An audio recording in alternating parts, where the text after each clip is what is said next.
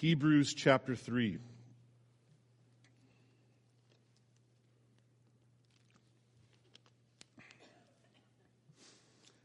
As we continue our journey through this amazing book, it's so great to walk through so slowly, to dig so deep, and even if we spend 20 years in this book, we'll never exhaust it all.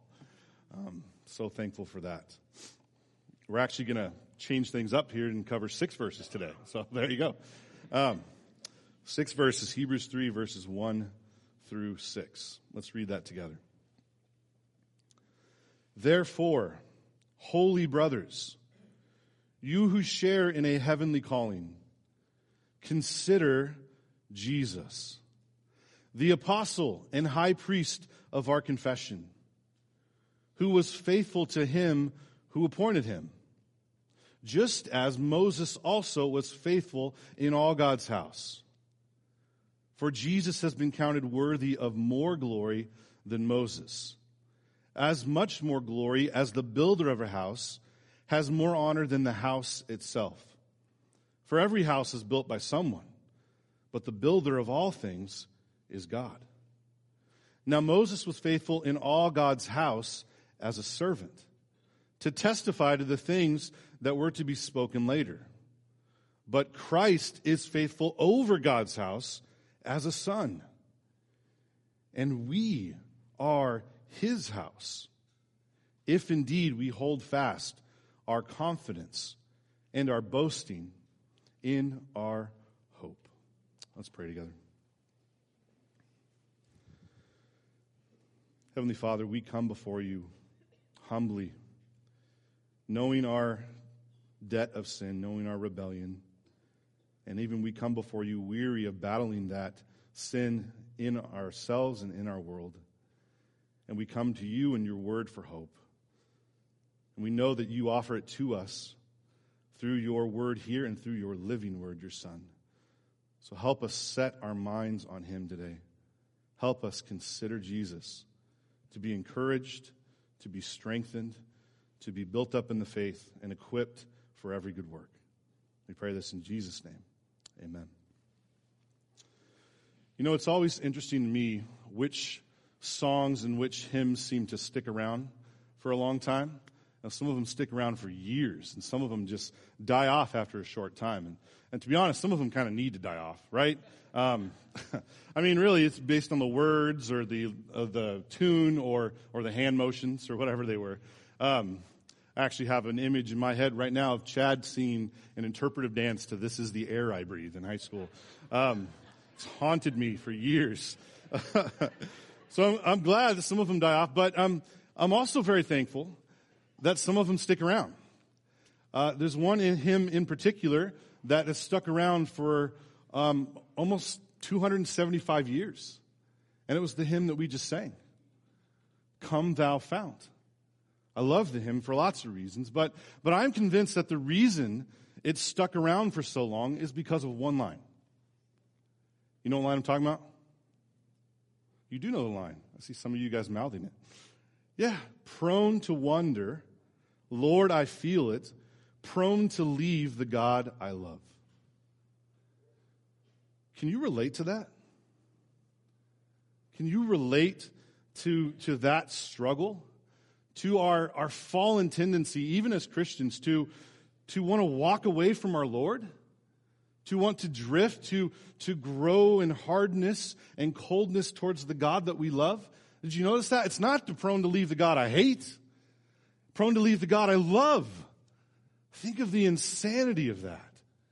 The insanity of our sin. And it's so important for us as Christians and as the church to drop our guards and our pretenses that might give off the impression that we don't struggle, that we don't have doubts, that we don't have a sin problem. I wish that we could just get away from this idea that the Christian life has anything to do with ease. That church is where you come when you've got your act together. Where you come when you've figured it all out. And don't get me wrong, the Christian life is most wonderful, life-giving life that you could commit to. But it's not easy. This side of heaven. Because when you become a Christian, you don't just enter into a family, you enter into an army. You don't just enter into God's kingdom, you enter into a war. And I'm sure there are people here this morning with battle scars. If that's you, if you're walking with the Lord for any length of time, I'm sure you can relate to that struggle. And if you're weary, as we just sang, heavy laden, broken by your own sinfulness and this broken and fallen world, you're in the right place this morning. Because God's word, especially in the book of Hebrews, gives us hope, gives us peace, and even exhorts us to look to the one that will always give us hope and peace in this world. And that is our Lord and Savior, Jesus Christ. And so this book, if you remember, it's been written to Hebrew Christians that were growing weary by persecution, that were growing tired of following Jesus, and who are thinking about throwing in the towel. They started to wonder if this Christian life is even worth it all in the end. And they even started to think that they could go back to the outmoded ways of approaching God, to the Mosaic law and the ceremonies and the temple and all the things that came before. And the writer of the book of Hebrews is so patient and so wise and so pastoral as he says, don't go back to those empty shadows. Don't turn away from your Lord. I promise Jesus is worth it. Hold fast to him. Fix your eyes on him, because that is the truth of the Christian life. It's not easy, but it's worth it. It's glorious in the end. And at this point in the book, we've seen the writer of Hebrews basically do that systematically through 3 chapters, well, 2 mostly. And we've seen him basically take everything that the Jews hold dear and to hold it up and say, this right here is inferior to Christ. Christ is more glorious than anything that you've seen before. And even these things that you hold so dear, they actually point to him. They actually help us understand him better. And so in chapter 1, we see that Jesus is superior to the prophets. The prophets spoke the word of God, for God. Jesus spoke the word of God, as the Son, as the Creator. He's the last and final revelation because he is God himself. And then in chapter 2, we see that Jesus is actually better than the angels. The angels just take messages into the world, and Jesus is the message. He is the one to come to take on human flesh himself so that he might redeem those that have been broken by the fall. And he did that to satisfy God's wrath and make atonement for our sins. So he's better than the prophets, he's better than angels, and in this chapter, chapter 3, we will see today that he is greater than Moses. Jesus is greater than Moses. So again, this week, as we did last week, we are going to consider Jesus. Consider Jesus. Part 2, which it's more like part 20 at this point, right? Because that's all the book of Hebrews is about. Consider Jesus. Fix your mind, your gaze, your affections on him. And this week especially, we are considering Jesus over Moses. Considering Jesus over Moses. And as we go through this text, I want to answer 3 questions as we wrestle through these things. The first question is this: why does the author compare Moses and Jesus? Why does he even make that comparison? I thought Moses could be lumped in with all the prophets beforehand. So why would he single him out? And number 2 is, how is Jesus better than Moses? And then lastly, why should we, as 21st century Gentile Christians, consider Jesus over Moses? So that's where we're going this morning. Why Moses? Why does he pick Moses to single out? How is Jesus greater than Moses? And why should we care? That's what I'm hoping to answer through this text this morning. And the first one, why does the author choose Moses to single out and to compare here? We have to go back to verse 1, which we covered last week, to get that answer. So go with me to verse 1 in chapter 3, which says this: Therefore, holy brothers, you who share in a heavenly calling, consider Jesus. Oh, we get the pastoral heart of this writer as he's encouraging these struggling Christians. He reminds them that they're holy brothers in Christ and that they have a heavenly calling, and they've been given that not because they've earned it, but because Christ has paid for it. Christ has purchased it for them, and that happened just in chapter 2. He started talking about that. And now he reminds them to consider Jesus, to live out that heavenly calling. And he's so gracious because he says, consider Jesus, and then he shows them how to do it. Isn't that beautiful? Consider Jesus, fix your minds on him, and let me show you and model that for you as we consider Jesus and Moses. And that's exactly what the rest of these verses will do. And we already began that process last week. Look at the end of verse 1. When it says that Jesus is the apostle and high priest of our confession. Now those words are loaded with meaning, big time. And if you missed Jason's sermon last week, he beautifully unpacked those ideas for us. So I encourage you to go listen to that. And you will hear many more sermons on that in the book of Hebrews to come as well. But today I want to refer to one idea there that those two words bring. An apostle is someone who is sent by God. They go from God to the people with a job or a message.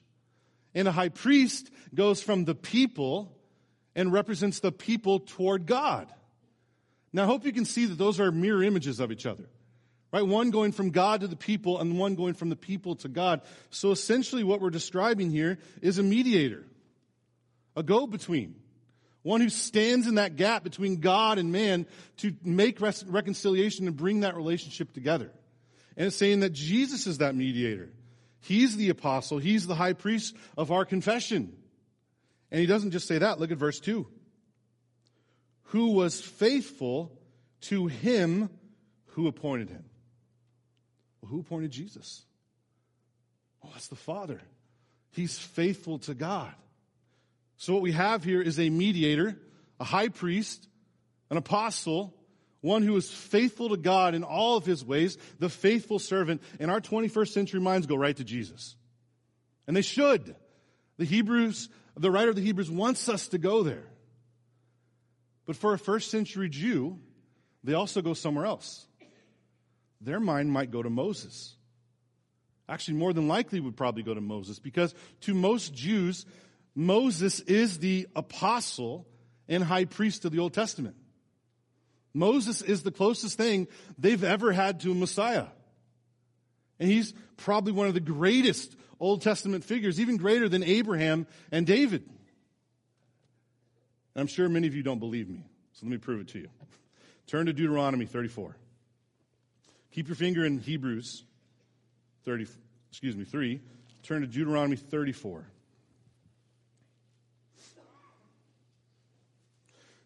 I want to show you that Moses is considered to be an apostle.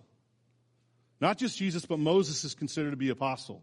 And we probably already get this on a level, don't we? Because we know the story of Moses. We've heard it in Sunday school. I even quizzed my kids on it last week, and they were telling me things about Moses, which was great to hear. But if you remember the story of Moses, Moses was miraculously saved from when he was born, right? Pulled right out of the river, raised in the house of Pharaoh. Struggled with his identity for a while, but when we get to Exodus 3, he meets God in a burning bush. God calls him out of his life and says, Moses, I have a job for you. I'm going to send you to Pharaoh to free my people from slavery. And it's at that moment he becomes God's apostle. He becomes the one sent by God with a job to free God's people. And we know the rest of the story, right? The plagues and the Red Sea and destruction of Pharaoh's army. We all saw Prince of Egypt, right? A long time ago. That's really the story. And so Moses is this great savior, pulls the people out of slavery, but he's not done. Moses' apostleship wasn't just to free the people. Moses was meant to go to the people on behalf of God as a pastor, walking with the same congregation for 40 years in the desert. It'll be tough there. And not just a pastor, but a prophet. I mean, think about it. It was Moses. Moses is the one that wrote the first 5 books of the Bible. Laid the very foundation for God's word for all time. It was Moses is the one who went up the mountain, got the tablets, the 10 Commandments, and were bringing God's revelation down to the people. It was Moses who was God's mouthpiece to pronounce the blessings and the cursings of the covenant that would become the very foundation for redemptive history. And it was Moses who got to see the glory of God, speak to God face to face, as Exodus says. God knew Moses, and Moses was his apostle, his mediator, his prophet.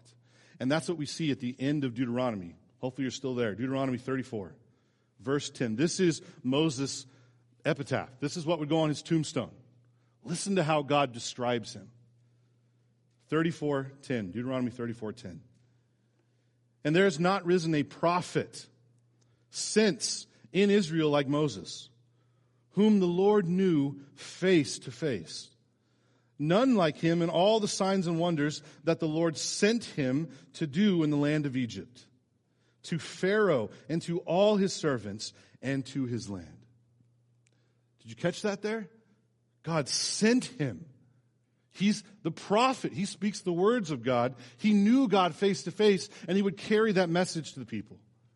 Moses is an apostle, but he's also a high priest. Turn to Exodus 32. A few books back, Exodus 32. And I'm sure many of you were probably like, okay, I'll give it to you. Apostle, sent one, yeah, that's a little loose definition, but I'll take it. But high priest, come on. I mean, think about it. Wasn't Aaron the high priest? Moses' brother, he officially had that title. So how can Moses be the high priest? Doesn't make sense. But in Psalm 99, it describes both Moses and Aaron as priests. And Moses and Aaron are both from the tribe of Levi, the priestly tribe. And most of the time, even though Aaron bears the title of high priest, most of the time Moses is doing the work of the high priest in a lot of places. And here's one such place in Exodus 32. Now, this is the passage I briefly mentioned earlier where Moses has been communing with God on the mountain. He received the revelation of God, and then he goes down the hill after this glorious experience with God. And what does he see? He sees the people of God in this pagan orgy, this disgrace, and this idol worship. And he sees Aaron, the high priest, who has the worst possible excuse in the world. We just threw gold in here and a calf popped out. Sounds like something my 4-year-old would say. The high priest, who's supposed to be helping the people commune with God, is leading them into idolatry. It's no wonder Moses has righteous, godly anger and breaks the tablets, grounds it up and makes them eat it. Remember that? We remember those moments, but do you remember how God responds to this? Let's see, verse 9. Exodus 32, verse 9. And the Lord said to Moses, I have seen this people, and behold, it is a stiff-necked people. Now therefore let me alone, that my wrath may burn hot against them, and I may consume them, in order that I may make a great nation of you.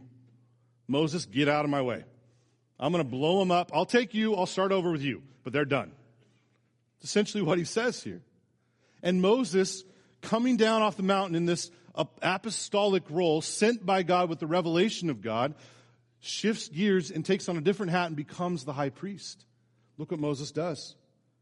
But Moses implored the Lord his God. He interceded for them and said, O Lord, why does your wrath burn hot against your people, whom you have brought out of the land of Egypt with great power and with a mighty hand? Why should the Egyptians say, with evil intent did you bring them out, to kill them in the mountains and consume them from the face of the earth? Turn from your burning anger and relent from this disaster against your people.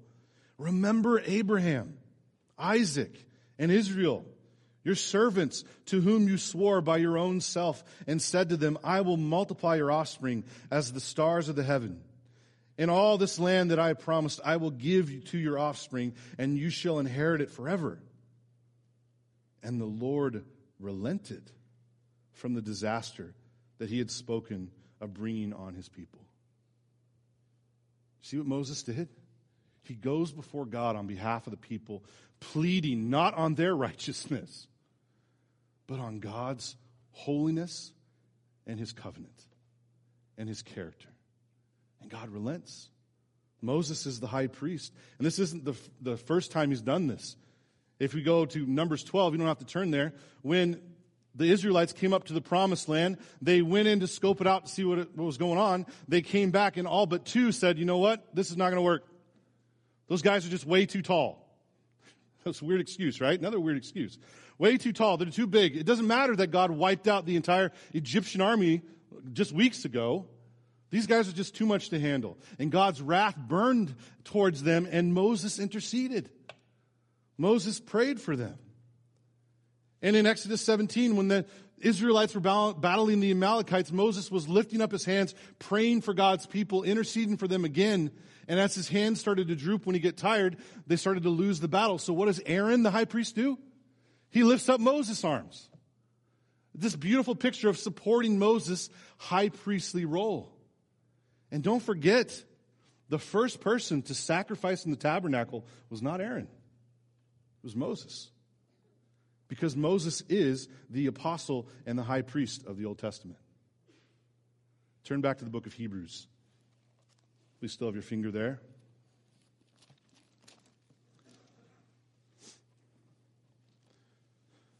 So we hear apostle, high priest of our confession, faithful to God. We run to Jesus. A Jew might run to Moses.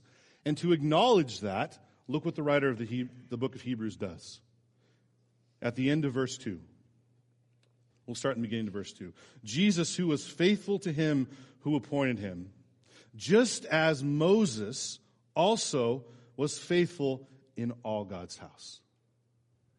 Now, we may not know this, but this is a direct quote of Numbers 12. This tribute that God gives to Moses and says, Moses had issues, he had problems, but he was a faithful apostle and high priest in all my house. And this metaphor of house that the writer of this book is going to use over and over again. And that house is the household of God. The people of God. He's saying Moses is the Hebrew of Hebrews. He's giving tribute to Moses here. Which is such a kind thing to do to these struggling Jews, isn't it? I can see why you run back to him. He's a great man. He was faithful. God used him. And he holds Moses up. And he holds Jesus up right next to him. He doesn't do like we so often do. When we want to lift somebody up, we put the other one down. Right? Like I'm a Dodgers fan, and everybody says, Dodgers stink. And like, come on, they're a professional team at least, right? So we do that all the time. We want to put the other one down to lift the other one up. But the writer doesn't do that. He lifts Moses up and says, look at these two men. Look at their roles. They were apostles, high priests. They were faithful to God. God used them powerfully. And look how similar they are, and then let me show you how different they are. And that's where he goes next. It's kind of this compare and contrast and this beautiful tribute to Moses. So I hope you can see why Moses was set apart. There's nobody like Moses in the Old Testament. Nobody that would even come close to Jesus in a comparison. So the writer lifts Moses up next to Jesus. And then now he's going to talk about how Jesus is better than Moses. Verse 3. For Jesus has been counted worthy of more glory than Moses.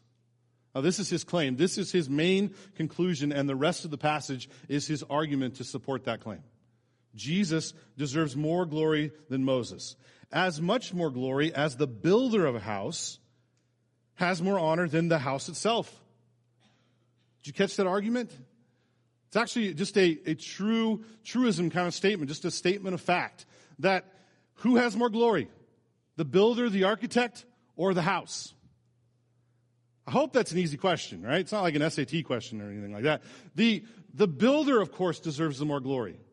It was his idea. His hands that made the house. If he wanted to, he could make a new house or improve on that house. Of course, the builder deserves more honor and glory and praise than the house itself. And if you love the house, you'll love the builder. There are so many things like this in our world. I mean, think about it. Who deserves more honor? The artist or their artwork? The teacher who trains the student or the student? Right? The product or the producer? This is the way our world works, right? And that's the idea that the writer's trying to pull out here. The creature and the creation never trumps the honor of the Creator. Creator always gets more honor than the creature and the creation. And Moses, as it says, is a servant in God's house, part of God's house. But Jesus built God's house. Jesus built God's house. He's the designer. He's the architect, the creator. Moses is important. He's used by God, but at the end of the day, he's the servant, not the creator, the architect. And the writer of Hebrews pushes it even further. Look at verse 4. For every house is built by someone, but the builder of all things is God. You might read that and think, well, that seems a little unnecessary, or duh. I mean, didn't the Bible start like that? Moses is the one who wrote that, right? But do you see what's happening here? This is a logical syllogism. It's an argument that the writer's trying to lay out, and it basically goes like this. Jesus built the house of God, the people of God. Jesus did that. God is the builder of all things, like his house. Therefore, Jesus is God. Jesus is God. Which means there is no builder above Christ. No one built Christ. No architect above him. No designer above him. He is it. As we've seen already in the book of Hebrews, he's the creator of all things. And while Moses is worthy of honor, Jesus is so much more. Because he is the creator God of this universe. And do you see what the writer's doing? How could you go back to Moses when you have Moses maker? How could you settle for the creation when you have the creator? Consider Jesus, the builder of the house, the author of faith, even of Moses and of us. Jesus is worthy of more glory than Moses, but that's not where he stops. See, the first argument you might have noticed is that Jesus is greater than Moses because of his person, because of who he is. He's God. He's the builder of the house, the creator of all things. But the second argument, he's going to prove that Jesus is greater than Moses in his office, in his job, in his role in God's house. And that starts in verse 5. Let's read that together. Now Moses was faithful in all God's house as a servant, to testify to the things that were to be spoken later. But Christ is faithful over God's house as a son. I hope you can see the argument here. Moses was a servant, but Jesus is the son. The writer again pays tribute to Moses. This word servant is not like it normally is in the New Testament, which usually means slave. This is a different word. Actually more like overseer, head of household in a weird way, manager. Moses is given tribute here, but Jesus is the son of the house. He's over the house. In fact, that's where the argument really kind of shows up, is in the prepositions, these glorious little prepositions. That's the way the Bible works, right? These massive truths hang on these little bitty words. That's why language is so important. But look at verse 5 again. Look what it says about Moses. Moses was faithful in God's house. In verse 6, Jesus was faithful over God's house. Ladies and gentlemen, that's a big difference right there. Jesus is the son. He manages the house. He's over the house. It's his inheritance. It's his house to care for and provide for and to tend. And the managers of the house, the servants in the house, report to him. They get their jobs, their recognition from him. At the end of the day, they're just serving, taking care of the house, but they don't own anything. Jesus is the owner, the builder of the house, the one who's over all of it. And what's beautiful here, we actually get the job description of Moses. The job that God gave him through all of his ministry. We get it right here in verse 5. Did you notice that? Verse 5, like the end of verse 5. To testify to the things that were to be spoken later. I hope you see, Moses was an apostle, a high priest, a faithful servant who obeyed God and honored God, but all of those roles was pointing to something else. He was testifying to the things to come. And Moses, in all of his glory and in all of his greatness, was merely a sign, a shadow of something greater than him. He was the setup man, the forerunner, the pre-game show, if you will. What is he pointing to? What's the things that are to come. Well, actually, Jesus helps us with this, doesn't he? In Luke 24. Turn there briefly. Keep your finger in Hebrews. Luke 24. I love this story. This is Jesus on the road to Emmaus, one of my favorite stories in the Gospels. And Jesus approaches these weary disciples who are burdened that the Messiah had just died. And it's Easter Sunday. He's risen again. He's back. But by a miraculous event, they don't recognize him. They don't know who he is. And Jesus comes alongside of them in their pain and their suffering, and he encourages them in the most unlikely way. Listen to what he says. Luke 24, verse 25. And he, Jesus, said to them, these are his disciples, O foolish ones, and slow of heart to believe all the prophets have spoken. Was it not necessary that the Christ should suffer these things and enter into his glory?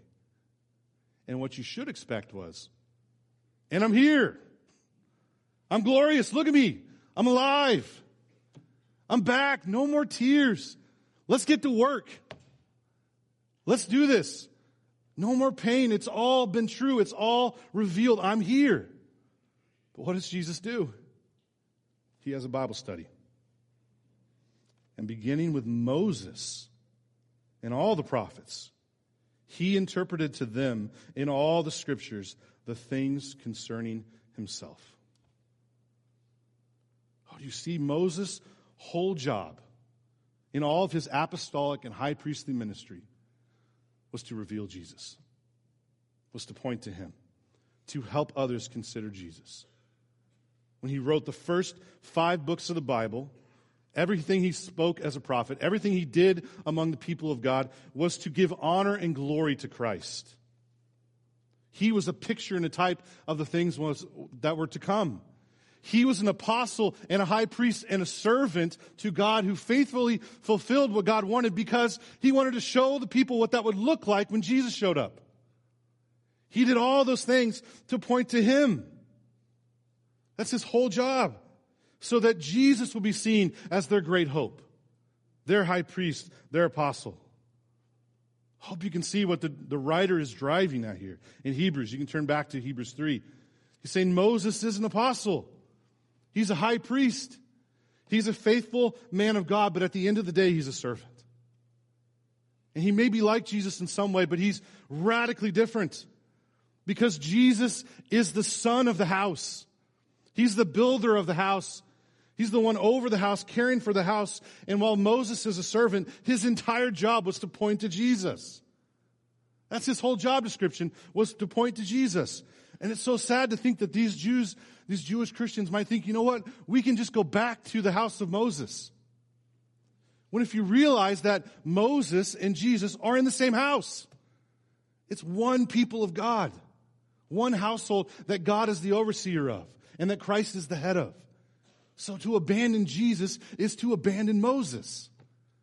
That's the point he's trying to get across here. You can't walk away from Jesus. You do that, you walk away from everything. There is no hope apart from him. Where else can we go?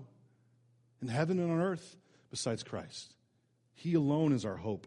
And no matter how bad persecution gets, Jesus is our only hope. Well, then what does that mean for us? As modern day Gentile Christians, what does this consider Jesus over Moses even mean to us? Now, to be completely honest with you, there's not one time in my life where I've ever been tempted to trade Jesus for Moses. Not once.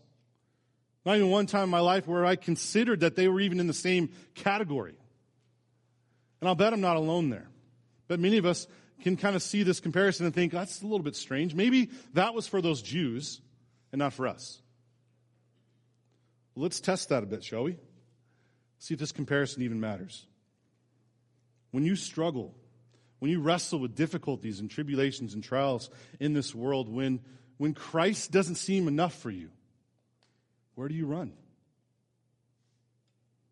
Where do you find hope and peace and joy when there's no joy inward or outward?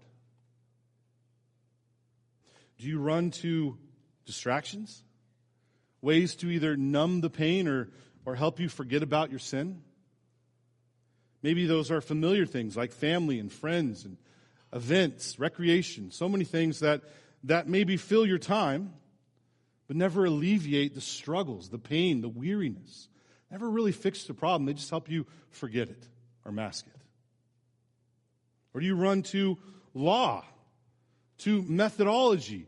Do you start to think, well, I'm struggling right now because I'm just not doing enough. I'm not doing it right. If only I can figure out the right system, the best organizational system, or to memorize the right verses, then I will be fixed. Or if only I had a little bit more education, if I knew a little bit more about the Word, about how the way things work, about my own heart and my ego and soul and everything else, then I will be fixed. We run to those methods like they'll solve everything. Or do you run to people for comfort? They could be good people. Moses was a great man. Pastors, mentors, parents, friends. And you think that, you know what, if I just get connected with the right person, they'll fix me. They'll figure it out. If I just get the right advice, then this problem will be over with. I'll see relief. Even though you know deep down in your heart that the greatest servants, even in God's kingdom, are not saviors. There's only one Savior. And I hope you noticed as I made that list that every single one of those things was exactly what Moses represented to the people of God back then. We may not run to Moses, but we run to everything that Moses stands for these people. So what do we do? When we think that every single one of our problems can be solved with more time, more education, more money, more government programs, more mentoring, or more therapy. We think that the solution has to come outside of us, outside of God Himself intervening in this world, because we believe the lie in the garden that God's a miser, that He's not looking out for us, that He doesn't have our best interests in mind, so you have to go fix things for yourself. We run to everything else in this world that is not a solution, that is not a Savior, that doesn't fix our deepest need, which is reconciliation with God. So what do we do in that weariness and brokenness? Well, we keep reading. Verse 6, the second part. And we, please notice that we there.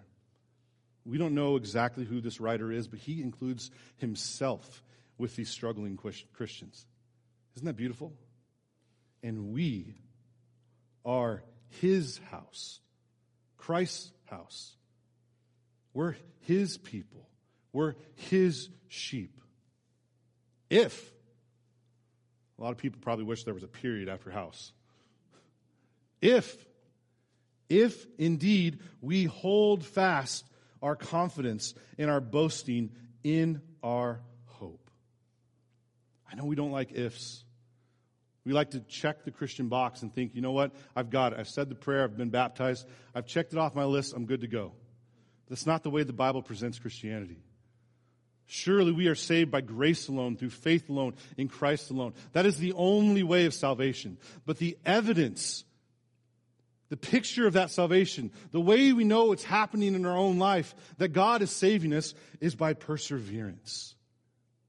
By holding fast our confidence and our boast and our hope. And I hope you recognize those words. Because so far they've been in every single chapter of Hebrews. He's just telling us once again, consider Jesus. Don't drift. Don't drift to maybe even godly leaders and think of them as your Savior. Don't drift to the things of this world, the laws, the customs. Don't drift to the things that can distract you and numb the pain, can turn you away from God. Know your proneness to wander and look to Christ, the author of our faith, the builder of the house, the son over the house. He is the true apostle. He is the true high priest. He is the faithful man of God who was not just faithful in giving us the word, He is the word. Lived the life we could not live, went to the cross, paid for sin in our place so that we might be reconciled to God, so that we might have peace with God and peace with Him for all of eternity. to be adopted and forgiven and brought into the family of God, be united with the people of God, so that we might persevere and lift Christ up together. And that's exactly where we're going next week. So we consider Jesus in our weakness and our brokenness. Consider Jesus. He will never disappoint. Let's pray. Heavenly Father, what a gift it is to have your word, to know your Son, to know how faithful you've been to your people, and not just showing us the way, but giving us the way. And how you've set Moses apart as this wonderful servant, an apostle and high priest, pointing directly to Christ, who is the ultimate servant, apostle, and high priest. Everything we possibly needed, and we didn't deserve. Father, help us to glory in him. Help us to look long in the face of Christ, to be strengthened and encouraged that he was enough to pay for our sins and to reconcile us with you. And let that embolden us to go and preach that gospel so that others may know peace and joy with you. Pray this in his precious name. Amen.